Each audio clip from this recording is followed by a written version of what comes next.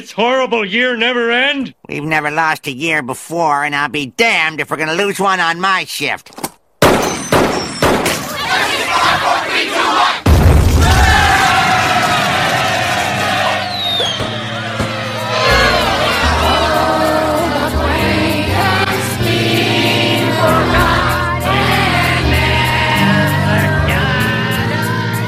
I'm not sure what the this is. I'm about to find out. This is Tall Can Audio.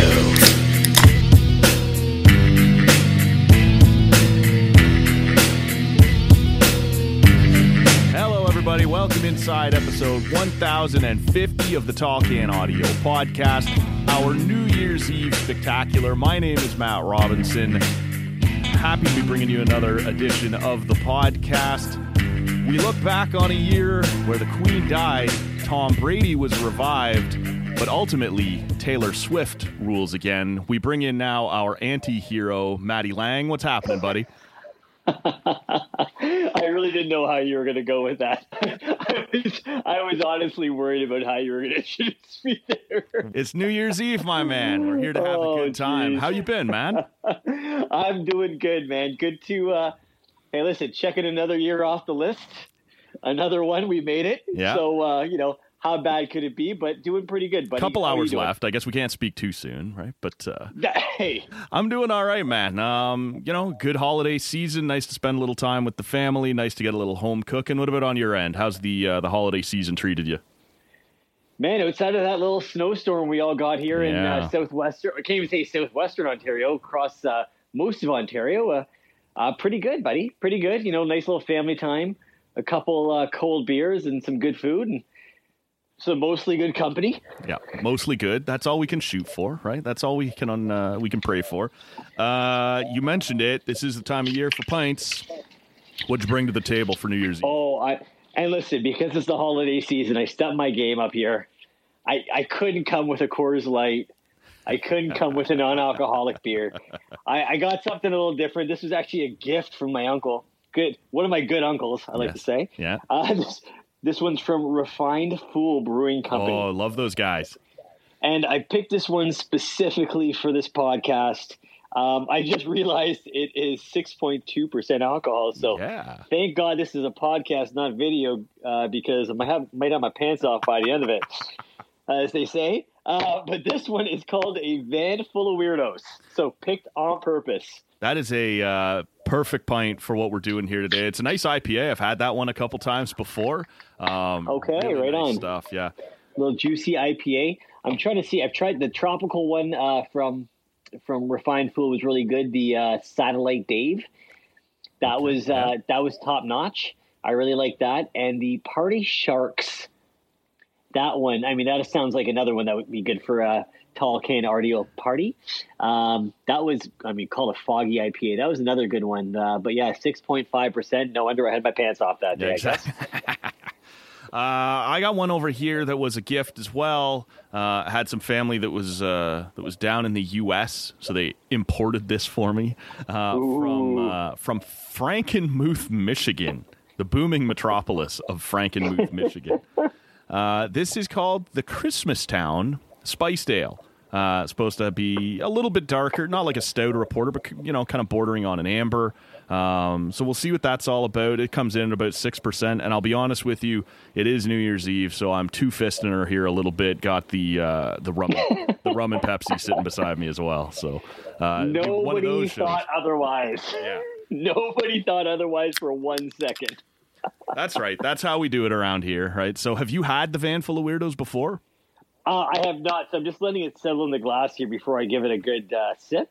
But I've been pretty I don't know if I've had much of the Refined Fool in the past, but like I said, the Party Sharks, it is New Year's Eve. I'm already into it, right? That's right. And the Tropical Dave were pretty good. So I got high hopes here. The Refined Fool Brewing Company, I'd had once or twice before, but when you were in town there, maybe the biggest news item of 2022, for the 1,000th episode of Tall Can Audio, our buddy Josh left a 12-pack of Refined Fool pints there as kind of a congratulatory gift that I took to the cottage with me and put away over the course of the rest of the summer. So I've tried a bunch of their stuff now, and it's really good. This one on first pull, the Christmas Town Spiced Ale, spicy. It brings exactly what it says it's going to. Got a little something to it. Got almost like a. Obviously, this isn't exactly it, but almost like a peppery kind of feel to it. It's kind of nice, man. Not a bad way to kick off a New Year's Eve podcast. Trying to think, what is that? Like kind of like a clove, like a ginger clove type thing, or yes. Yeah. Okay, that sounds Christmassy to me, right? Festive, right? So well, there'll be many more on a day like this. I'm sure. Yeah, I'm sure we could fit that in, right? Right. So look, man, there's a bunch of places we could start here as we move through this, but we're going to bounce around all over the place. Why don't we start where we started, and that was Mr. Tom Brady comes out of a, 6-week retirement to return to the NFL. I know you'll have thoughts on this, but I told you on the podcast, and look, I'm sure you knew better than me, but I took one look at that Instagram post that said I'm retiring and went, nope. That's not how Tom Brady's going to end up retiring. This isn't permanent. This isn't the final retirement. He ends up coming back. Look, the year's been what it's been in Tampa Bay, but one of the biggest figures in sports retired and unretired quickly in 2022. What'd you think? I mean, obviously it was an emotional time for me. I don't think that goes without saying. Any good listener knows how tied I am. How tied a number of your top quality contributors to it's true. To Tall Can Audio.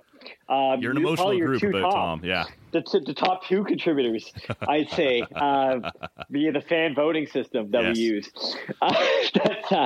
We're emotional because he's brought us cheer. He's brought us a lot of good times in our lives.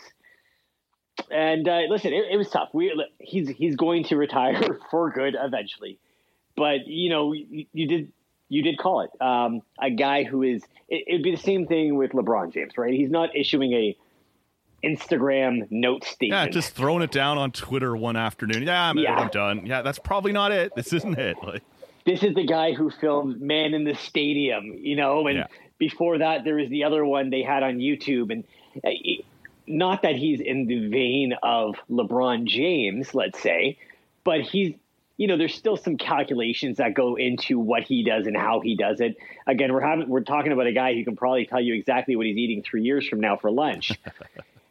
That's just the way he lives his life, and the reason he's been able to be a quarterback past the age of 45 in the NFL, right? And we look at him right now, we're going, wow, he's not having a great season. There's a number of reasons. One is that he's 45. I think we're seeing the coaching with Bruce Arians was, a good part of that. Now, that's maybe part of why he retired and then retired. There's also some rumors that he was maybe going to go to Miami. Mm-hmm. There's some rumors he was maybe looking at somewhere else, maybe like a San Francisco. Maybe this was domestically motivated one way or another. There might have been that as well. Obviously that was part of it. I think we can see that now. Yeah. One thing it tells me is that, you got to put your career first because, even Tom Brady, his wife is fickle. And I'll stop before I get too much hate mail. But, you never want to see your heroes go out on their shield. And I don't think he's quite doing that, but I would have been okay with him leaving. I think we talked about that, right? Like once you get over that initial shock, I was okay with him leaving, losing when he did to the eventual champions. I was okay with it. I'll always love him. Sure. No matter what happens, unless it turns out he's an alien or something like that. And even then, I'll probably just cheer for the aliens. Let's be serious. Well, you referenced that no one wants to see you go out on your shield. There is another business where that's exactly what you do. After you're a champion, you lay down for the next champion, and that's how the business of professional wrestling moves along. Vince McMahon was all over the news this year as... Matt, before you go there, I just want to correct it for the good listener. It's pronounced wrestling. Wrestling, for the good old wrestling business. Vince McMahon, the king of pro wrestling for a very long time, dating back to the early 80s, where he takes the business from his father, creates Hulk Hogan, Hulkamania, WrestleMania. They're off and running Business goes up and down for, couple of decades under his control through the the downs of the early 90s. We get into later on Stone Cold and The Rock. Later on it's John Cena. This guy's created stars that eventually go on and become movie stars. Wrestling business that travels the continent with thousands upon thousands of fans in the building every single night. Yeah. And he's forced to step away from his company. Speaking of Tom Brady retiring in an Instagram post that nobody believed, Vince McMahon on a Friday afternoon just tweets out, I'm 106 years old. Time for me to retire. That is exactly what the board wanted. The pressure coming on them based on whether he spent company money or his own money to pay off some of his past sexual partners. If you're a wrestling fan, it does not get any bigger than Vince McMahon stepping away from the wrestling business, man. What were you surprised at all to see it? I kind of thought that guy, no matter what happened, would die at the gorilla position behind the curtain and booking a show. No matter everything that was being pushed down upon him, I was surprised he stepped away. But when you work for a publicly traded company, that's sometimes out of your control, right? Now, Matt, before you get upset at me for derailing the conversation or pushing it aside just again for a second here, as we're only 3 sips of our beer in. Yeah. So it's only going to get worse, right? But for any kids listening at home who just want to get into broadcasting and want to learn what the hell a segue is, what Matt Robinson just did was bloody outstanding. That's what I do, man. So kudos, buddy. Kudos. That was so seamless. I was in awe. I was like, how did we end up here for a quick second? So kudos to you. I appreciate that, my man. I'm still holding her together. Like you said, we're only a couple sips into the beer. I've still got my wits about me. We'll see as the show moves along. That's for sure. Buddy, now you and me, we're of a vintage where we grew up in the Hulkamaniac rock and wrestling era. We were still probably into it when, the early 90s when it wasn't as hot for a number of reasons, let alone it being, just the time between stars. But, economically, North America was in a different spot as well. And then, we grew up with that Attitude Era, right? We grew up with the NWO. We grew up with DX. 100%. So you're right. We grew up with the character Vincent K. McMahon as well, not just the broadcaster. Yes. It was surprising because, like you, I thought he probably dies, giving trying to tell somebody they're fired in the middle of a shtick in the ring. And I don't think he probably wanted any other way to go out. Now, if you've seen the recent news, there's a lot of talk of him saying, well, maybe I got some bad advice. And, unfortunately, he wants back in.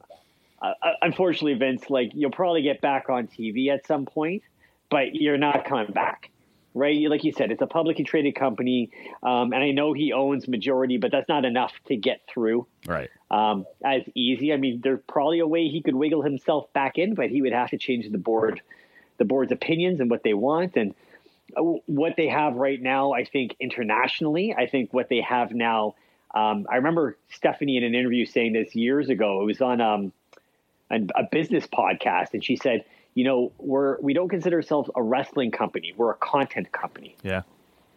And I think they were early to that.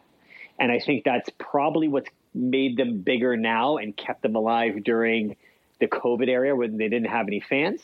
Well, it's funny because they're through the looking glass. The big fear for the stockholders and for the board members would have been, we don't know what this company looks like without Vince McMahon. You'd be afraid to see what it is. And he steps away. Hardcore wrestling fans would tell you that the content, what you see on TV, has gotten better. And the stockholders who don't really care about the TV show, just care about whether or not this is still making money, have not seen it go off a cliff. The world didn't panic when Vince left. And so there's no real incentive for them to allow him and his bad press back in. They have survived the thing they were scared of, and now it's just onwards and upwards. I would be surprised if he ever gets back on, like you said, maybe back on TV, but not back in the CEO chair. If you wanted to be Vince, you didn't want to go out at this point where the company is going to and where it is. again, internationally just exploding again out of COVID. And maybe that's a perfect storm of not having been able to tour and where the product is and the talent is at the moment. I know not everybody's watching wrestling these days, but the whole Roman Reigns story arc universe they're in right now is just, even if you peek in like I do every couple of weeks, it's just captivating TV. You mentioned Roman Reigns as their big star right now. He's been champion for well over a year, might be closer to 2 years now. WrestleMania this year is in LA, and Roman Reigns' cousin is The Rock. All kinds of talk there that maybe that is your main event for WrestleMania. We don't know, but what we do know is that The Rock has made it huge in Hollywood, one of the biggest movie stars on earth, and starred in one of the biggest movies of the year, Black Adam. Did you see that one? And if you didn't, what was, did you have your thumb on the pulse at all of the movie scene this year? Oh, buddy. I am not a movie guy, but I this is where I'm counting on you. What have you seen this year? What are you into? I watched Black Adam during the snowstorm we got before Christmas. Okay. And it put me to sleep in 17 and a half minutes. No way. Okay. I was ready for this. I was looking forward to this. I knew it didn't have great reviews. I don't care. I'm not rating reviews. I want to know if it's entertaining for me. I love superhero comics. I love superhero movies. Not a big fan of DC, but said, what the heck? Never watched the Rock movie I did love. I don't know if I loved it. I was asleep before I even got into the movie. No thumbs up. I was telling my cousin. No, I can't. I was telling my cousin who's like, the huge movie buff. And he said, well, what'd you think? I said, you know what, man? It did exactly what I want superhero movies to do that the DC movies usually fuck up. And that's, give me a synopsis of the background of the superhero in under 10 minutes. Right. Set the stage. Right. If you're going to move it to present day, set the stage. Like outside of Captain America, because half of it happens in the war. Like, sure. I get it, right? Like, we understand that. And then let's get to the point and get going, right? And like this, when they did Superman with Henry Cavill, why was it 45 minutes until he gets ejected to Earth?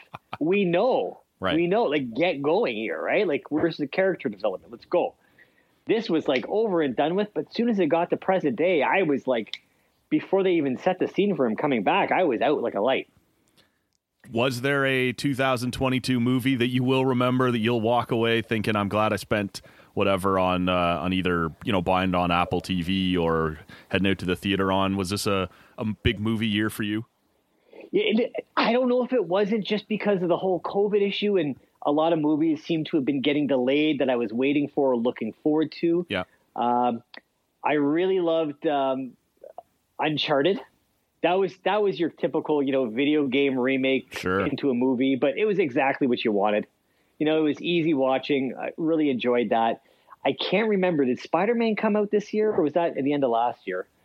I'm not a movie guy. I can't remember for sure. Because I know I was big. Like, I really loved that last Spider-Man. I think I probably watched it this year, whether it was in movie theaters this year or last year. I can't tell you. And then Shang-Chi's actually the last movie I remember going to the theater for, and that was around December last year. Okay. So, we might be able to sneak that into the Academy Awards here at Tall Can Audio. I'm not too sure, but, anything to support a Canadian actor, I guess, right? Of course, man. Why don't we kick this out to the music scene just a little bit? And we saw some differences between what went on the radio and what went on online, and perhaps that isn't surprising. Why don't we start online? Apple Music released their top 10 most listened to songs of the year. Fairly similar over on Spotify. This is where you are going to have to tag in and take over on what the cool kids were up to. There were some names that I recognized. There were some names that I didn't. I know Bad Bunny. I know he's killing it out there right now. But I also saw on the list Elton John working with, I believe, Dua Lipa to redo some of his Yeah. Oh, that was crazy. And what a song that was. Well, apparently they did a whole album. It was just the one song that got released. But look, I make no bones about it, man. I'm drifting further and further away from being in touch with modern music, but a huge year for a couple of different artists there. What stands out to you leaving 2022? Let me say that the one thing that caught me off the list we were sharing there, of the top 10 songs, and I think this is the online. Let me just double check that 100%. here. This is the Apple Music, yeah. There's definitely a little bit of a TikTok, Instagram reel bit to this. Number 10 on this list was ABCDEFU, which was huge. For those of you who want to hear me sing, it was the ABCDEFU, like FU, which came big. That was a huge TikTok song. Right. And that was like pure, it came out, it was just an absolute masterclass in TikTok advertising. But it was a super catchy song.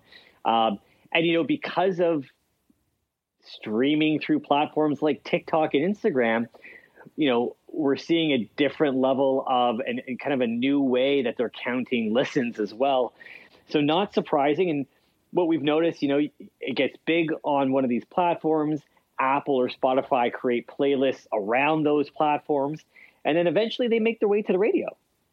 Yeah. Right. So I was actually expecting a little bit more. It's still the underground, but it's not like underground rap used to be or indie bands. It's on social media feeds, and these things get huge, and then radio is going to take notice. It's a different way of making your way up. Another one here, Jack Harlow's First Class.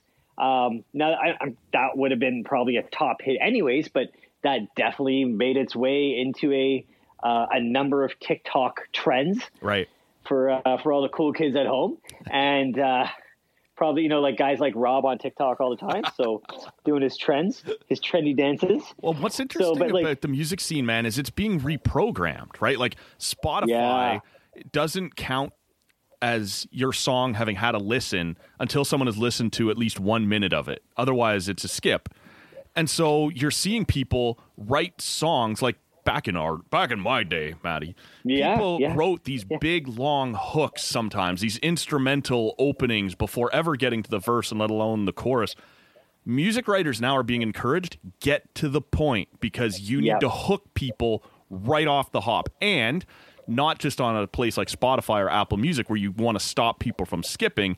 You want to hook right away so that when someone drops it into their TikTok or their Instagram live or whatever they might be doing, it's got to be there right away, right? You got to have that hook, and it's changed the way people are writing music. You have to almost open the song with the chorus or with the hook right away. It's interesting to watch our musical taste kind of be reprogrammed based on the places we're listening to it.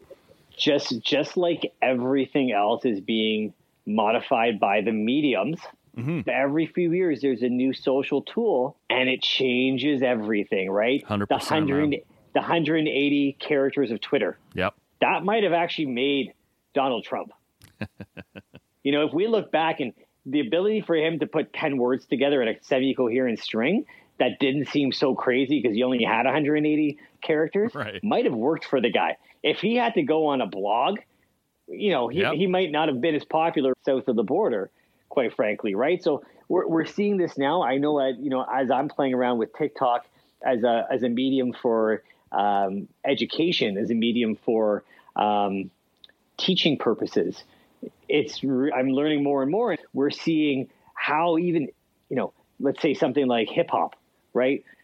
The way the beats come in now are changing, right? Like we might not get to lyrics right away, but the way the beat's dropping and the melodies coming in is to engage you quickly. We'll come back to the music side in a few minutes, but you talked about Donald Trump there. He announces in 2022 he will run again in 2024. Most people seem to think that the reason he announced it so quickly was to complicate this for the DOJ, who may be getting prepared to indict him or lay charges on him. It's one thing if you're a former president, it's another if you're a presidential candidate. But this was a big year for seeing people stand up against what was expected to be a big year for conservatism all across North America. We were expecting in that midterm elections for the Senate and for Congress, they kept talking about a red wave. It never materialized. It's not to say the conservative side of things, the right wing, didn't make up a little ground, but nothing like they were expecting to. We saw the fact that Roe v. Wade was overturned by a conservative right-leaning Supreme Court in the United States do nothing but fire up voters when it came time to make laws in their own states. Up here, we saw Pierre Poilievre become the new leader of the Conservative Party, and his numbers have gone down and down and down ever since he was put into that position. It's been an interesting year politically. We have seen a few different times movement from the right and hard pushback from the left at each turn. What are you thinking on the political side of things in 2022? I just had this conversation over the holidays, which is never, Yeah, that's a bad sign, sitting around the turkey table. And so we kept it away from the turkey table. Right. But I did have a conversation with my mom afterwards on Boxing Day. We were just chit-chatting about some stuff, and it came up. And I can't remember what point she had been bringing up to me. And, in full disclosure, my mother and I are fairly left-wing. Sure. I always joke that I'm the largest left-wing business owner on the planet, if not Canada. Maybe not Canada, but definitely out at least. Well, let's say Canada, because I don't know outside of Canada. But right.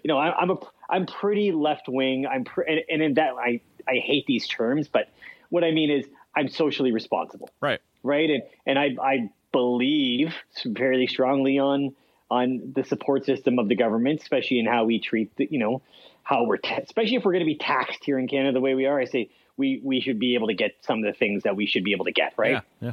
That's kind of my whole point, and at least providing somewhat of an even playing ground for people. And I always go back to the example of having friends who were working at Yale who were very content working at Yale until they had a kid and had to put their kid into an American school system. And the one thing people don't understand when we talk about educational inequality in Canada is not as diverse as educational inequality in the U.S., right? Because the funding comes from, based on the population where you live and the taxes paid in the place where you live, you get better schools. And it repeats itself, right? If you go to a shit school, you get a worse education, you get a worse job, so you pay lower taxes and your school stays shit. Whereas if you live in a good place, you pay a lot of taxes, you have good schools, you get a good education, you stay in that place and pay more taxes to keep your school good. This isn't rocket science, right? Whereas in Canada, we don't really do it that way. Now, maybe it is rocket science in the U.S. because those people are still going to those same schools and same getting a bad education and onward and onward, like you're saying.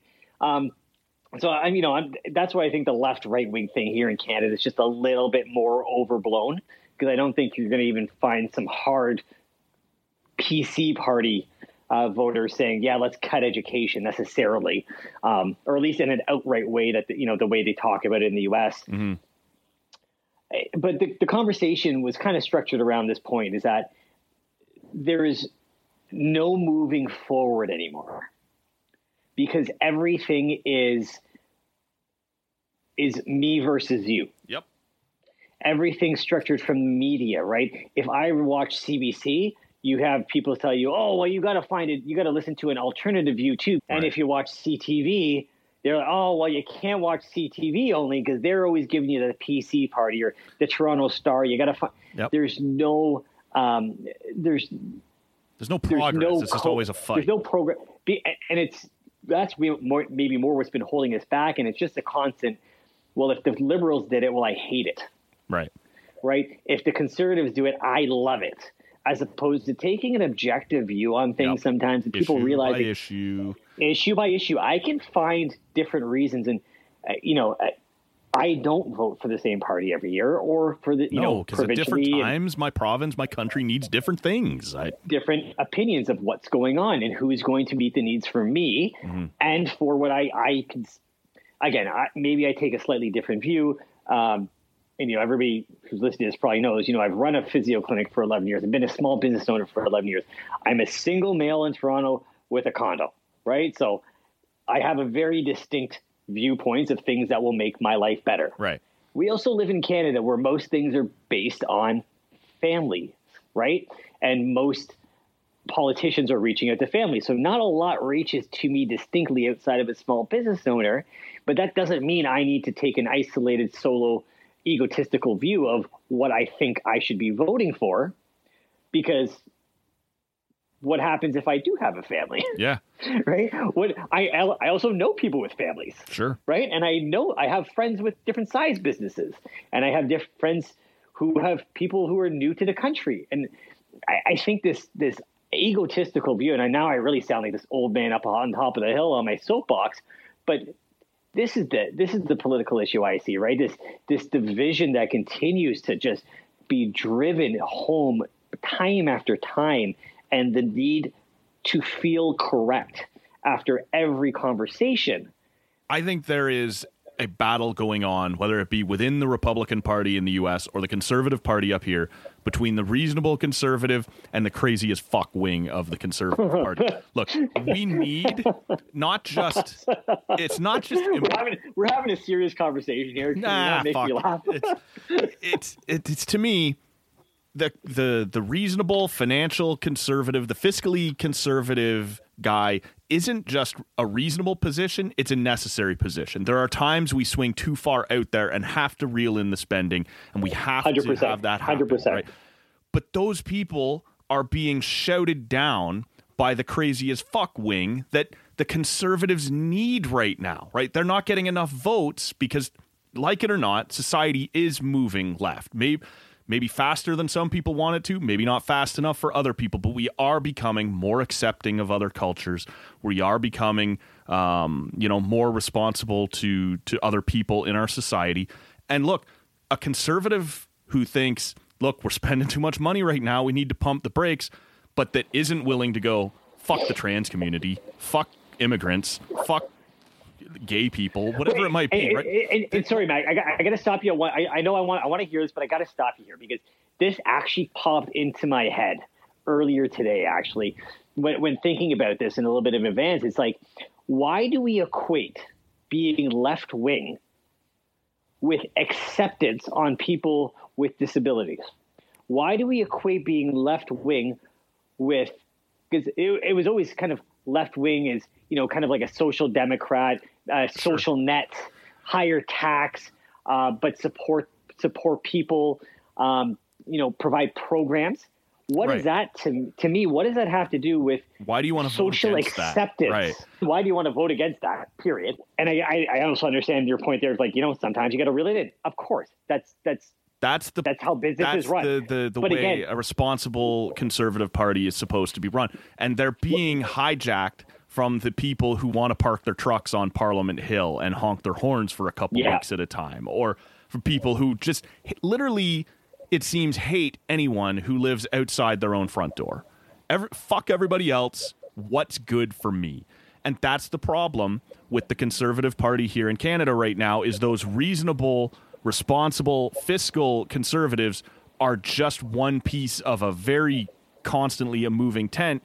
And you don't have to look any further than the Republican Party in the U.S., where a very conservative right-wing court struck down Roe v. Wade.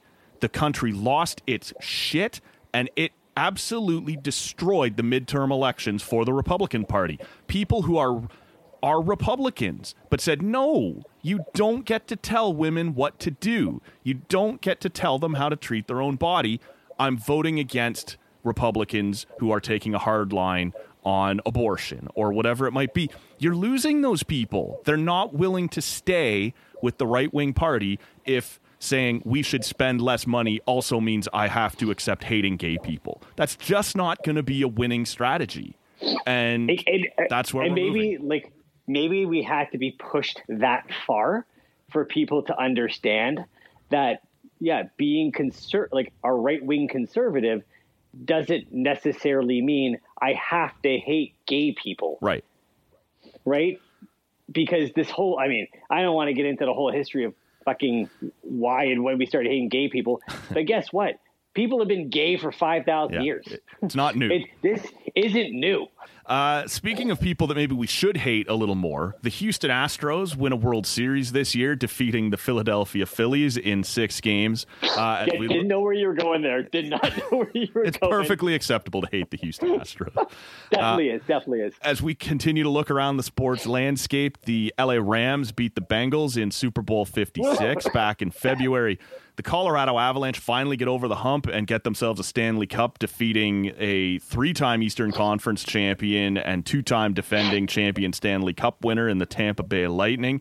And man, in the NBA, we saw Steph Curry and the Golden State Warriors take down the Celtics in an NBA final that really cemented, maybe more than the Warriors' legacy, Steph Curry's legacy on his own. Which of those championships that we've seen so far, and I'm going to say it, I know you're going to laugh at me, the Toronto Argonauts take down the Winnipeg Blue Bombers, who were also pushing to win a third straight championship in the Grey Cup this year. The Grey Cup, no matter what you think about the league itself, always delivers in terms of entertainment value. It was a great Grey Cup championship that the Argos won. Which of these kind of winners this year will be most memorable to you? Matt, now I've told you this once, if I told you 1,000 times. There's 3 guarantees in life: death, taxes, and put your money on the Boatmen if they're in the Grey Cup final, baby. Because they are good to go. If they get there, they will win it. It's like betting against Tiger Woods in the early 2000s on a Sunday when he's wearing red. You just don't do it, baby. You don't do it.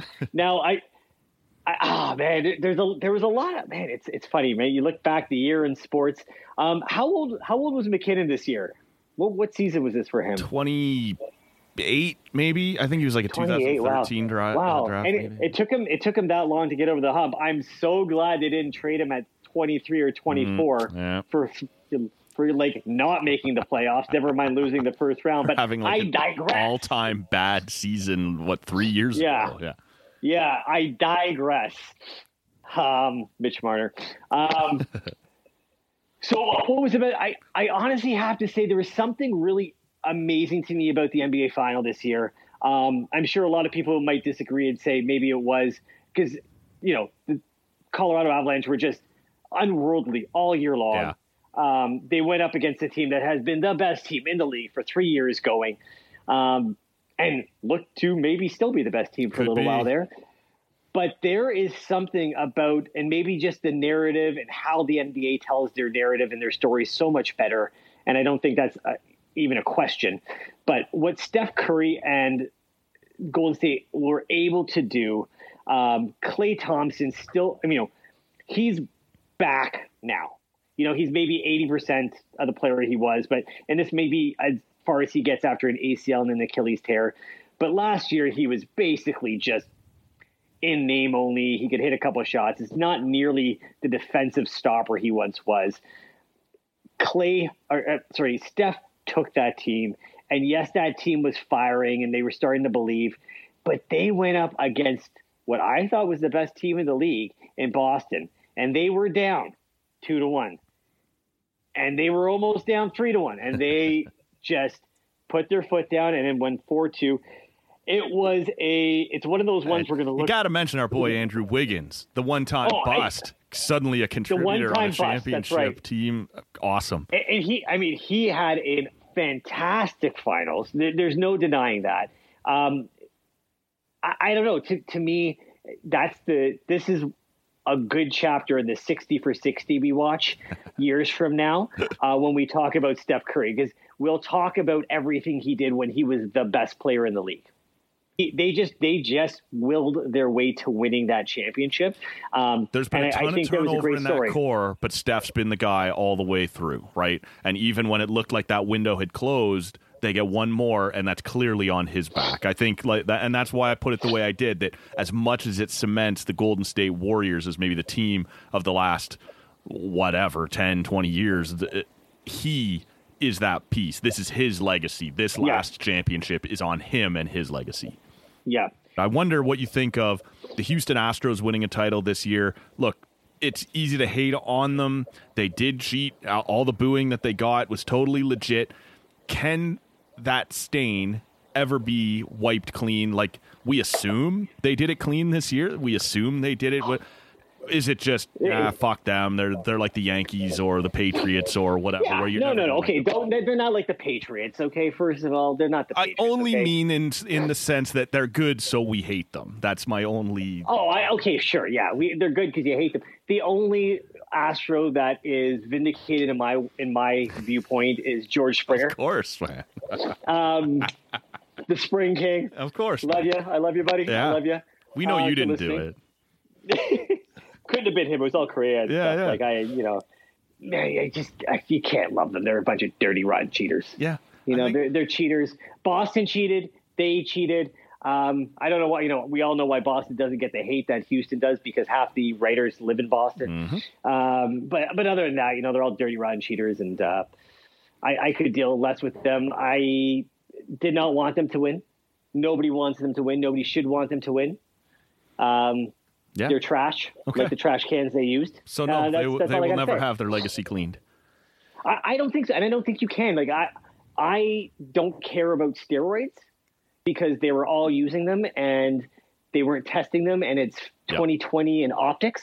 Right. But when you are corking your bat, when you are putting shit on your banging garbage can lids, when you're banging garbage can lids, when you're putting tar on your baseball like Garrett Cole, dirty rotten cheater. He's another one. You know, I have no care for that. Like, I have no problem pushing the boundaries. Do what you can to get ahead.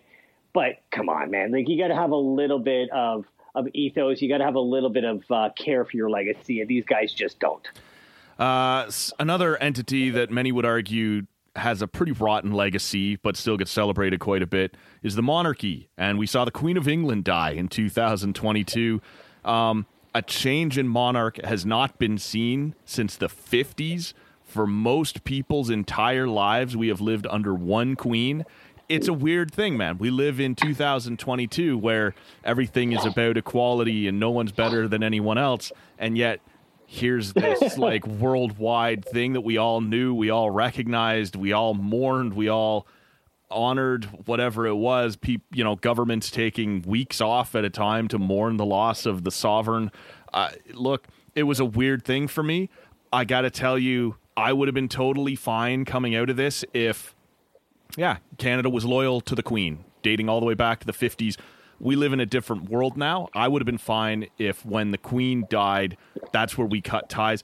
That's a whole other political thing. It involves opening up our Constitution. It's a whole deal. It's not going to happen. But at this point, to me, it's, hey, look, we had a queen for 50 years. That was worth something. Now there's just some new guy, and it's, fuck him. I don't really care. Yeah. Like, where were you at with the passing of the Queen, man? Man, yeah, kind of the same way, right? And I don't know how much you caught on social media about it, but there was all these jokes about the Brits saying, you know, down with the monarchy, why do we even have it, blah, blah, blah. And then, but not the Queen. Right. Not Elizabeth. We liked her. we meant the rest of them. Like, we love Mum. Like, we don't want that to happen, right? So, man, it's a weird space, man. I don't know. She was a world leader, but not. She held respect because of who she was. Mm-hmm. She, you know, lots of stories of her and Nelson Mandela and her appreciation for women's rights and for equality, at least most of the time. Most of the time. Most of the time. And, you know, also knowing her just like every other, you know, world leader is probably being handheld by some sort of black cloaked room in the back telling them what to do and what not to do. But she was, you know, I think especially, you know, post 90s, post Diana, there was, and maybe it's just her getting old or whatever it was, but there was definitely an affection and a love from the reverence from the public. Like, how do you hate this old lady, right? And and I do. I'll never totally feel it, obviously, but I understand why there are countries across the world that were like, fuck, glad to see that's over, or like that have very, very negative opinions of the monarchy, and I think that's okay. But I also think she understood, maybe better than anyone in that position, that, hey, the world's changing. They're not going to put up with this we rule over you shit anymore. And she dedicated her life to service, right? To being ceremonial, to trying to fix things and to be the voice of.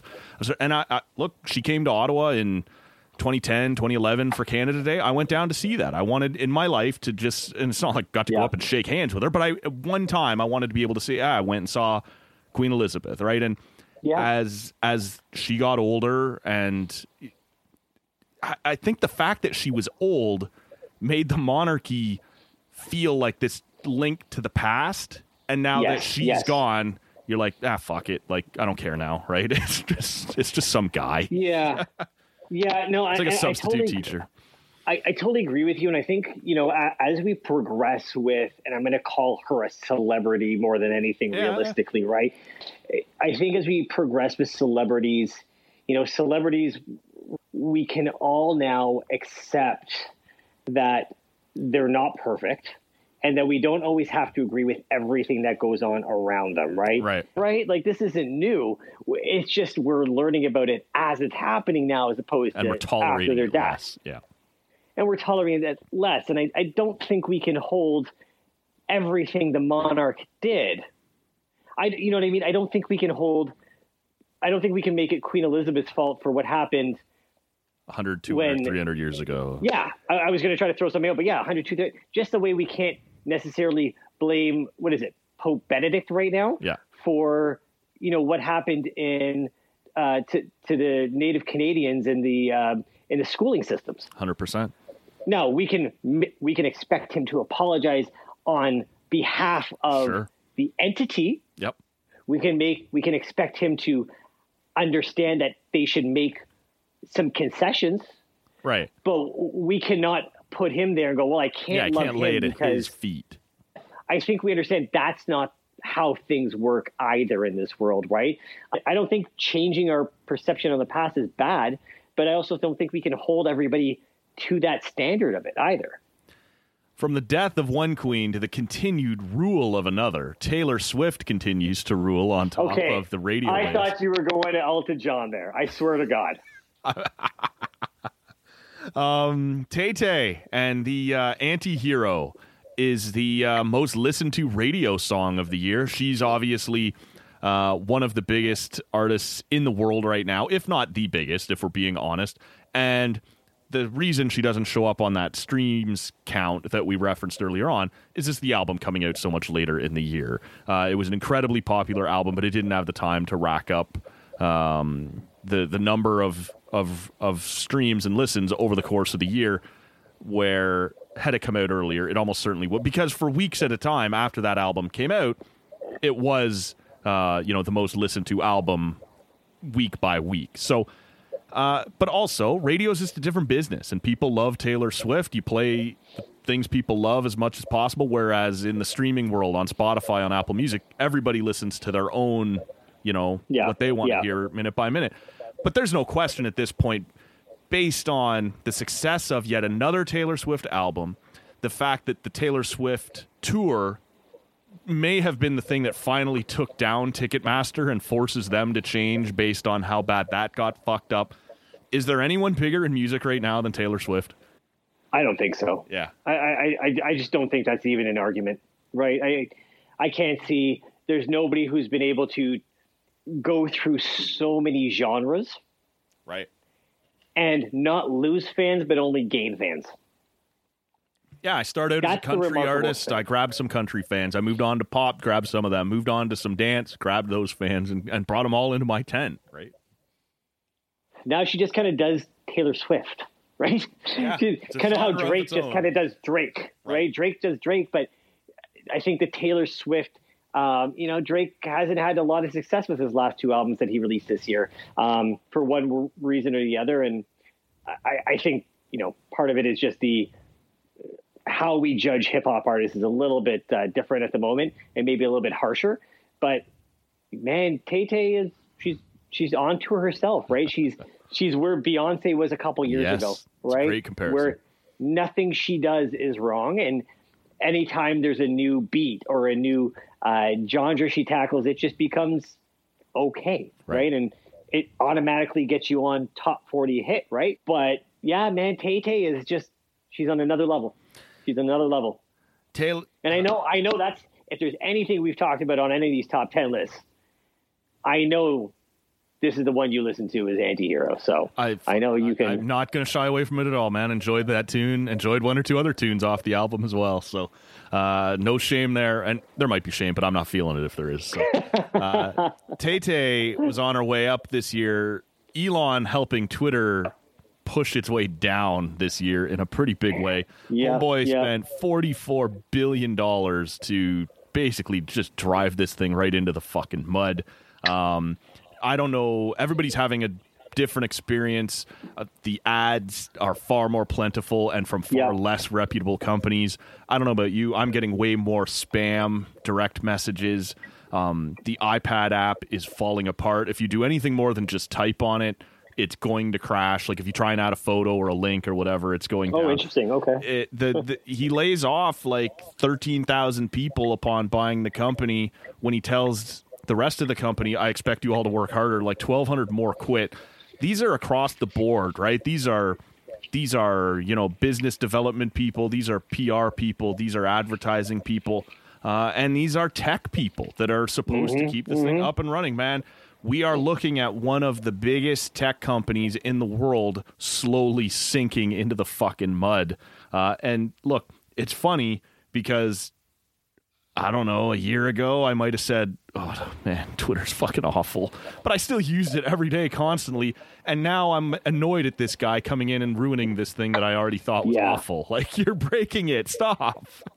It's an interesting, man. There's so much interesting and to just absolutely dissect on this whole Twitter thing for me. One, let's start with this. Nobody evaluated the company at $44 billion. No. He was just drunk or high, spat his mouth off. Yeah. And then the guy got stuck. Like he tried to back out. They were like, yeah. Because we're like, we'll take that. And he's sign like, oh, here. fuck. Yeah, exactly. Sign here, man. Yeah. And they were like, yeah, we'll get out. You go do it, man. We're fine with $44 billion. We're gone, right? I mean, I don't think it was worth a third of that, quite frankly. Well, it's not now. Because what was the product, right? They were basically the world's accruing of news. The problem with the business model has always been that the users are the product. If you and I don't tweet, nothing happens on Twitter. Nothing happens.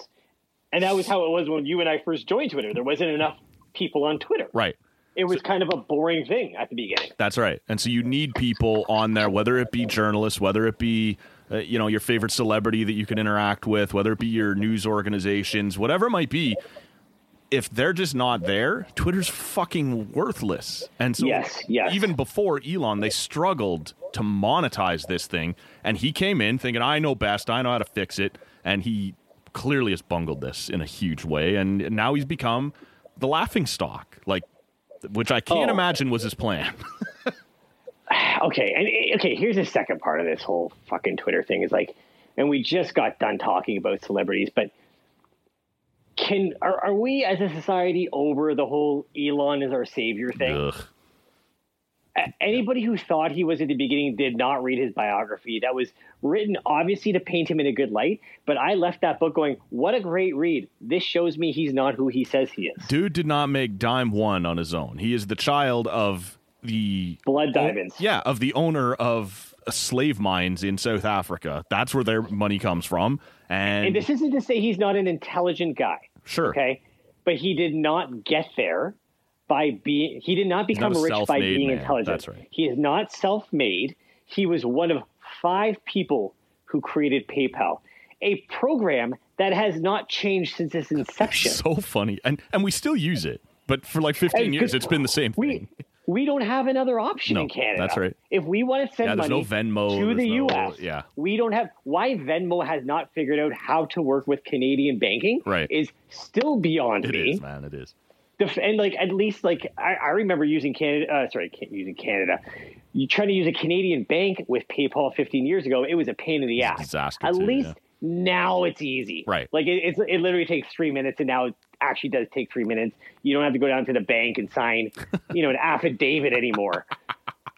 So at least they figured that out probably by hiring a couple Canadians or something. But I mean, that is, to think that this is why we think this guy is so goddamn brilliant. Yeah, he's bought not Tesla. He did not start Tesla. He's not one of the 2 guys who started Tesla. He bought it. Yep. Is he an engineer? Yeah, he's an engineer. But man, he has shown himself to be nothing but a tyrant as a CEO.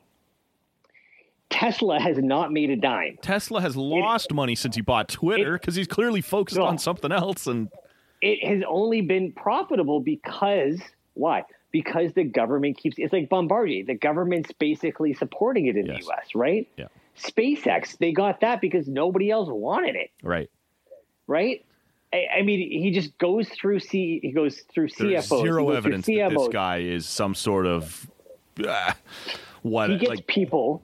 He gets people because people want to work for that company to use it in their resume. If there's one thing he's been able to do is be a marketing agency for himself. yes, he's There not is an innovator. no other He's skill. an employer of innovators. Yes. That is And what we need he is. those, That's a great way of saying but it. there's no reason to look at him as some sort of technological genius or maybe one of the other ones that was a disappointment this year would have been over at Meta, where they went all in on, and for those who don't know, Meta is Facebook, right? They've changed their name because they're all in on this metaverse. We're all going to live in these 3D helmets, and that's the way the world's going to work. It's been a gong show. They have lost billions on this. Company after company after company has gone in to try and set up shop and be the first in there to run their business in Meta, and zero customers have followed them. Yeah. Disaster to see how much Facebook/Meta has now continued to fall off a cliff. Not been a good year for mainstream tech, unless you're the Chinese government and their TikTok that just today was banned from U.S. government phones. They decided finally we should not be sending our passwords to the U.S. To the Chinese. Look, lots of people use TikTok. It's harmless enough for the average Joe. I get it why you don't want your congressmen and your senators having it on their phones. Exactly. Yeah, that's fair. Yeah, that's fair. Man, I think the metaverse is so interesting to me. This one's very, very interesting. It's just not as close as he wants us to think it is. That's all it's not as close, and I think for Facebook, because they've lost so much of their space, their clout on social media, right? They've gone the way of the company clout, to be honest, where they're now, they're looked at the place where it's disinformation. Yep. You're there to sell product only. You're there because even the way the groups work, if you're following a company, right, where it used to be, hey, follow my physio company. Right. Now only 10% of the people see it unless they pay for an ad. So this is right? it, man. So, and even then, it's probably only 50%. Yes. So people don't understand, like TCA has a Facebook page. I have not done anything on that in well over a year because it's not just like, it makes sense to me that let's say I have just, rounded off 100 followers on Facebook. If I want more than that and I want to put it in people who don't follow TCA on Facebook, I have to pay for that. That has to be promoted. That's how it works. You need me now to pay to boost just to get it to all of those 100 who have chosen to follow me? Fuck you. You will get dime. You won't get dime one from me, right? Like it will show my post to maybe 10 of those 100 followers, and I have to pay to show it to the other 90. Fuck off. I won't be on your platform. That's the way it is. I think that's exactly it, right? They became too much of an advertising company in the way Google is without the discoverability. Yes. The one place that, and again, different kind of business model here, obviously, where like, especially for like, let's say TCA, it's really about community and engagement. And if your people aren't finding that organically, even though they've asked to see your information, it becomes very frustrating. It's just not even worth doing. I'll go on Instagram where I'm well aware it's owned by the exact same company, but it's more open, right? You use a hashtag. It's run differently. You use it. That's right. Yep. Facebook is this closed off community where you and your friends interact and whatever else. Instagram is kind of like Twitter in the sense that, no, it's open. People can find you far more easily. And I understand that it's run by the same company, but it's a different model, and I'll spend my time there. And at this point, the only thing that Facebook gets from TCA is the cross post from Instagram, right? When we upload there, I'm just like, yeah, fine, drop it. Oh, yeah, exactly. Just drop it on the Facebook page, too. I don't care. Yeah, I guess while you're at it. Yeah. Throw it over there for me, right? Yeah. Maybe the biggest story of the year, and this is why we pushed it to late, is what's gone on in Eastern Europe over in Ukraine with, this started, I think, the first week of February. This has been going on a long time, and it's and it shouldn't have, but it's faded from our consciousness a little bit, right? But you're talking about a gigantic country with a military, one of the top 5 militaries in the world with a nuclear arsenal, decides we're marching on an independent country and we're just going to take it. And we're going to count on the rest of the world to not want to fuck with us because we have nuclear weapons. Yeah. And we didn't do much in response. We sent them stuff, and we sent them stuff indirectly so that it wouldn't set off World War III. We sanctioned We changed them. our Instagram photos. We changed Most our of us had Facebook the good photos. sense to do that. Yeah. It was an underwhelming response, I think. And it's just so fucked to me that we spent time talking about we have warplanes that we could lend them, but we can't send them from Germany because they're a member of NATO. Yeah. And so we'll send them to this country, and then from that country they could go to, like, it's these weird little lines that we've drawn to try and keep from breaking treaties and stuff, where Russia's just like, no, fuck you, we're lobbing missiles into downtown Kyiv on Christmas Eve, or things like that. They're not playing by the rules. I understand they have nuclear weapons and things have to be done very carefully, but the people of Ukraine are going on 10 months now of being bombarded and scared every day, and cities destroyed, homes destroyed, lives lost. Look, it's fucked, man, and I feel a little hypocritical maybe, because I was very much against the U.S. war in Iraq, and I was proud that Canada didn't participate, but I was less conscious of it, less offended by it. But the Iraqi people went through everything that the Ukrainians are going through right now. But we felt like, hey, the Americans are the good guys. Well, maybe they weren't. And we're certainly able to sit here right now, and so many of the biggest stories of the year, whether it becomes whether it's fuel shortages or food shortages and the cost of things skyrocketing, so much of it is tied to what's happening in Eastern Europe right now. And it's a mess, man, and 10 months in, it's still happening, and we're focused on it less and less, and I think that's something we can't be very proud of right now.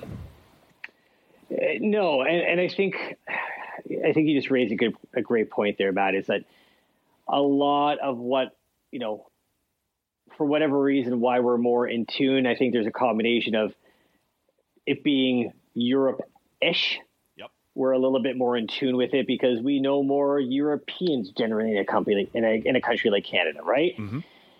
And I think because it's Russia, who's easy to paint as the bad guy. Yep. Have been the bad guy for 60, 70 years in North America. Right? It's easy to get behind a war like this. It's important to remember that in the Middle East, this has been going on for decades now. Yep. Right? What's been going on in Iran right now with women in Iran specifically? This is just the newest part, right? Like, the Iranian people have been, it's been an absolute shit show for their population. Well, like you said, man, the Iranian women right now in the streets risking their lives, right? To say we're not going to live like this anymore, and they need support. Soccer players just supporting them, risking their lives, apparently. Yeah. Right? Refusing to sing the national anthem at the World Cup for the Iranian men's team has had major consequences for some of their players upon return home, like just in support of their women who've said, we're not going to live like subjugated people anymore. And they're not getting the support that the Ukrainians have got from us. And I understand it's a slightly different geopolitical, spot that they're in, but it's hard not to think that part of it is, well, that's kind of what they do over there in brown land, and we're going to save our European brothers, as you pointed out. Yeah, and I think, I don't want to say it's always quite that simple, but it does seem even though the Ukraine is pretty goddamn far over there to Eurasia, let's be honest, it's Eurasia-ish, right? For some reason, Iran. They look more like us. They look more like us, right? And Iran seems farther, right? Yep. What was going on with the Indian farmers? Yep. That seems very far away to us, doesn't it? Right? What goes on all the time between Pakistan and India? Mm-hmm. What goes on with Kashmir in India right now? What goes on in Palestine? Yeah. The Uyghurs in China. This is. Man, it's very easy to just turn a blind eye sometimes, and I don't get mad at anybody. There's just so much going on in the world now. That's right. It's hard to continue. People will say, "Oh, the woke. You're on this one now. You're on that one." Listen, the fact that people care enough to try to learn something going on in the rest of the world, I think is a positive. It is. Right? I don't think you can keep up with everything. I don't think you can always have the right opinion on everything. I think it's hard to have consistency in opinions all the time. I mean, if you dig deep enough, you'll see, maybe the Ukraine's not the greatest place either. Now, a lot of that has to do with the previous government as well. Yep. But, and as, again, going back to our other conversation, it's kind of being painted as the current government a little bit too. Mm-hmm. Are there like neo-Nazis in the Ukraine? Sure. There's neo-Nazis all over Europe, though. Neo-Nazis in Peterborough. There's neo-Nazis in Peterborough. They're everywhere, unfortunately. I think that's probably very true in a lot of countries. Yeah. No, I think you're right. And we're sliding to the right in a lot of places. We talked about that a little earlier, right? We're fighting that off.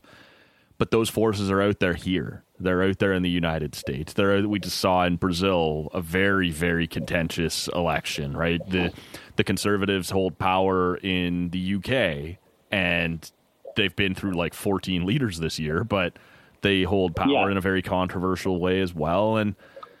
But there was something about Ukraine that held our interest that said, hey, you can't fucking do that. And part of it was Russia. It's Russia, right? And they're walking towards Europe, and we don't want to see that. But I think in a lot of ways, our response to it was a little weak. And now our attention is a little weak. This is still happening to Ukraine. Volodymyr Zelensky was just in the United States to speak to their Congress, trying to make the case, right? We still need your help. We still need this military assistance. And I think, unfortunately, in the world we live in, our attention span is shit. And for the most part, people it's fallen off the front page. It's fallen off the top story of the news. And we're doing our own thing over here, and we're kind of over it. And I don't know what that's going to mean for them. Let's finish up our New Year's Eve chat with something a little lighter. I'm going to hit you with a couple things here, man. And we'll try and do these roughly in order that they're going to happen. Who's going to win Super Bowl 57 this year, 2023? I got the Bengals winning over San Francisco 49ers. Okay. I think Joey Burr, he's got a tough route. He's either got to go through the Bills or Kansas, and then the opposite, then the other one. Right. But I think Cincinnati and the 49ers are the most well-rounded teams in the league. And then getting to the final, I think, it's hard to bet against Joey Burr, especially against the 49ers and Brock Purdy, who's had a cup of tea in the NFL, even though I think their offense might be a little bit better. You don't think you think it's too late for Baker Mayfield to save? Little tough for Baker to come in there. I'm with you, though. I have the exact same Super Bowl, but I have San Francisco winning it. The main event. Now, before you go on there, man, it is hard for me because I've been pumping San Francisco for a very long time, especially online. I think they have the best defense in the league, and I always want to take the best defense when it comes to a Super Bowl final. Mm-hmm. But I just think, given those two situations, Cincinnati's defense is good enough, and their offense is just good enough, and Joey Burrow finds a way.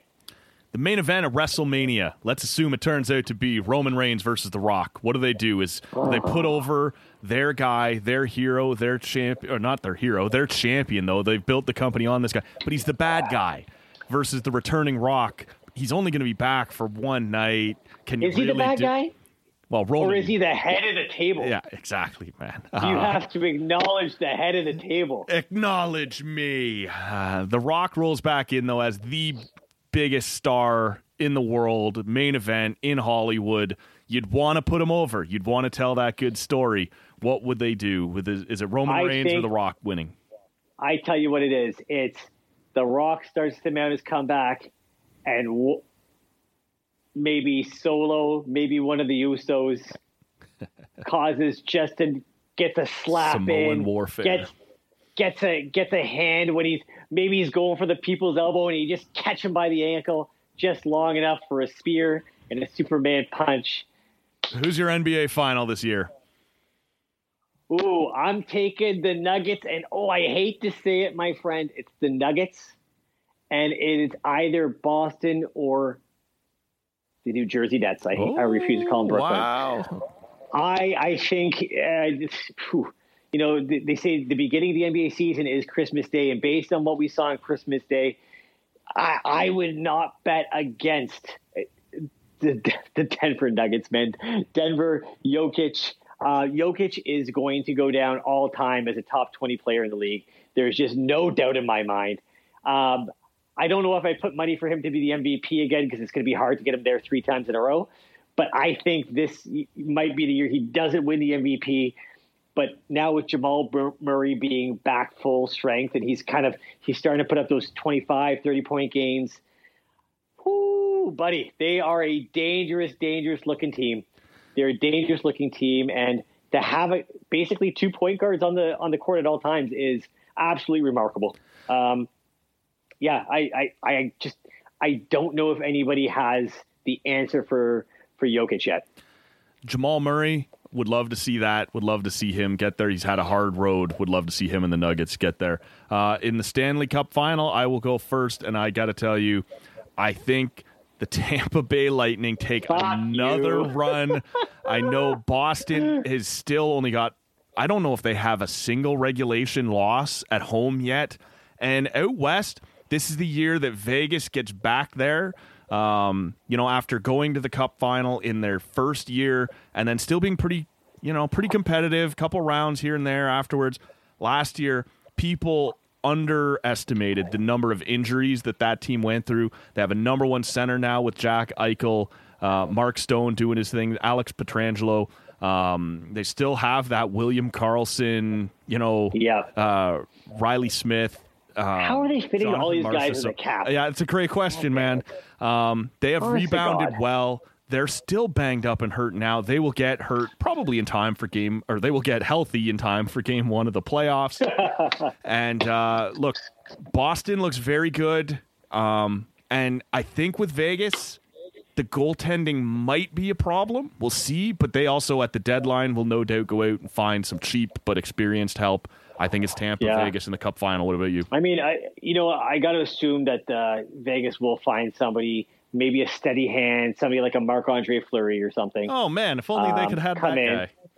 Yeah, I know, right? Listen, I guess I'll tell you this then. It's going to be nice to finally put the nail in the coffin and just let everybody know that Austin Matthews is the best American player in the league, not Jack Eichel. Yes. I'm going to hold true. I think the last thing you want to do is peak like all those old Leaf teams in those November games, Boston. I think you got to build resilience. You could, I think realistically, you could pick any of the 3 top teams of the East, and you could give me a good argument. It, like every year in hockey, is going to come down to who survived, who's the healthiest, and some bounces, and some bounces, right? It's guys skating around on knives with a piece of rubber on ice. It is the reason why it is the worst sport to bet. And you guys know, if you follow me on Twitter, I post my wins and I post my losses, guys. I don't just cherry pick. I let you know when I had an awful day, and I let you know sometimes I might only post the win and tell you this saved me today. Right. But I let you know when I lost. Like this last week, 2 weekends ago now, over Christmas weekend, I went like 0-4 on my NFL picks, and then picked it up on my NBA picks. Saved my ass, quite frankly. Quit dancing. I'm going to make you pick a final here, man. We need a final. No, I'm taking the Leafs. I'm taking the Leafs, baby. Okay. This is the year. Who are they beating? Doesn't matter. But fucking, I don't know. Maybe, man, definitely not the Oilers. They don't have anything to back end. Calgary's not going anywhere with that team. Let's be serious. I mean, oh God. Could be Colorado again.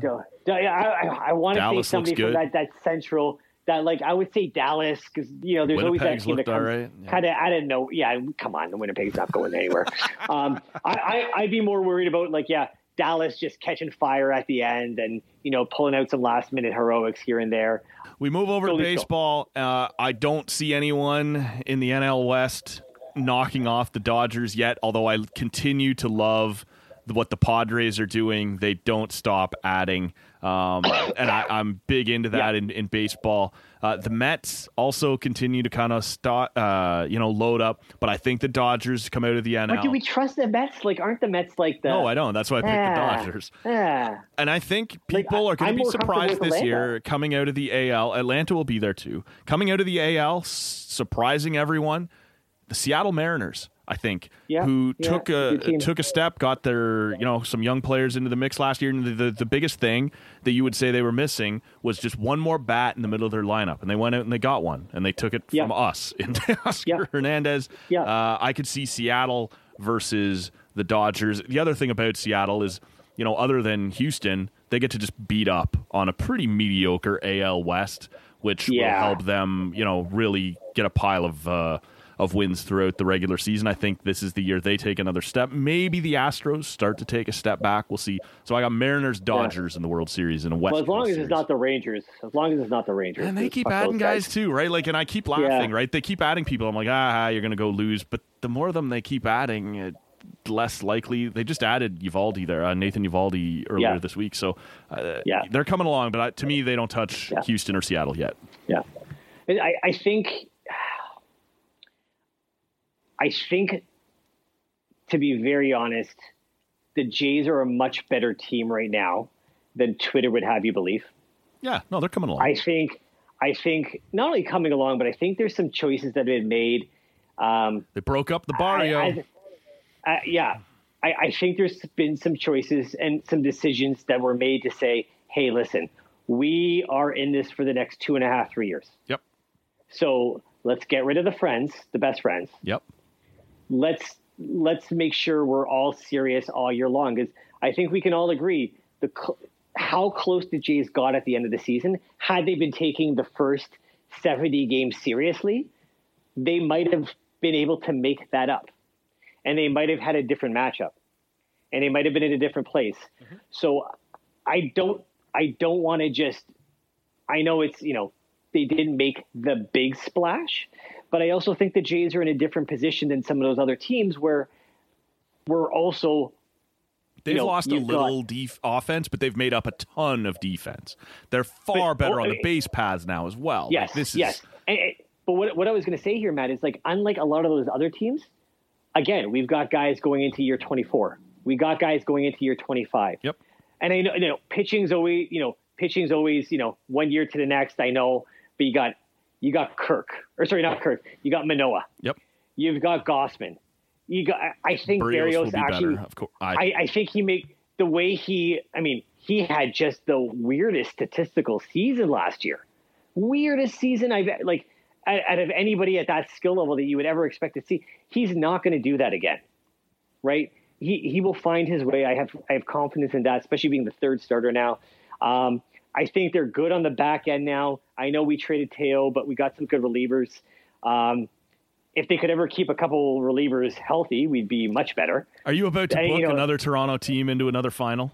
I don't think they're ready for the final. Okay. No, I don't think they're ready for the final, but I would still say, if they were lockstep with Seattle, which I don't see they weren't last year. Yeah, it's not crazy at all. Now, maybe Seattle had our number because they went 4-0 or 4-1 against us. Well, people forget we were up 8-0 on Seattle and blew it. So no. And I'm not saying I'm saying should be 100%. Toronto was not significantly behind Seattle. Yeah. Sorry, yes, they weren't significantly behind us or behind them. Yeah. And I think the difference is you've got Bo Bichette, you've got Kirk, you've got Jansen, you've got Vladdy, for God's sakes, taking hopefully another step forward.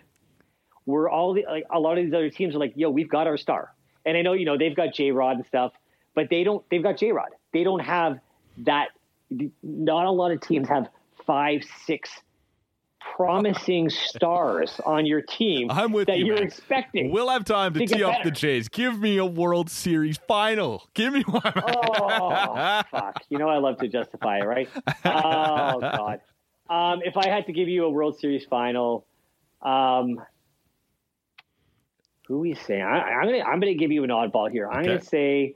If you say Tampa, I'm choke slamming you right off the podcast. I was gonna say Cleveland. Okay. I was going to That's say a soft Cleveland. division. They could come out of there. Yeah, coming out, and they play good baseball all the time. I say Cleveland, and let's give it to San Diego. Oh, love that, man. I would love to see the Padres get over the hump. Yeah. Right, they're fun. They got an owner in a small market spending money on big players. I think San Diego is closer to LA than we think. I agree with that. I think with is it Tatis coming back off the PEDs? That's right. And PEDs or not, that guy could play baseball. 100%. That could be a dangerous lineup, man. Man, it's been fun. This is what we do on New Year's Eve, a year in review. There was 1,000 stories this year, a pile of things that we could have touched on. We got to as much of it as we could. And we didn't even talk about CM Punk. Can't believe it. I think we got enough wrestling there, but we will absolutely hit some more of that. It wouldn't shock me if, beyond everybody's wildest beliefs, Punk ends up back there and yeah, I know. More business. We'll see. We'll see. Tea leaves, baby. Maddie Lang, what are you doing on New Year's Eve?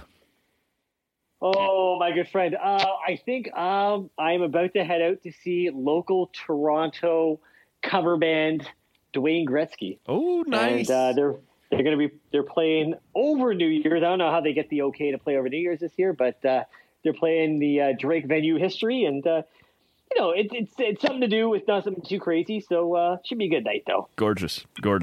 And what about yourself, my friend? Yeah, still hanging out here at the lake. We'll gather up some people. We'll got some friends and family down not too far. We'll probably throw down maybe a fire outside, just some drinks or whatever. Be a little more low key than that. Like I said, when we do all these New Year's shows, the reason you're still in touch with the cool kids is because you still go out and do things, whereas I hang out in the backyard around the fire and be kind of curmudgeonly, right? So that'll be my New Year's Eve. But as always, buddy, happy to put this show together with you and get ready to ring in 2023. Thank you, man, for everything you've done for the show in 2022. We did the Lakeside pod in June. You made the trip to Ottawa for episode 1000 in August.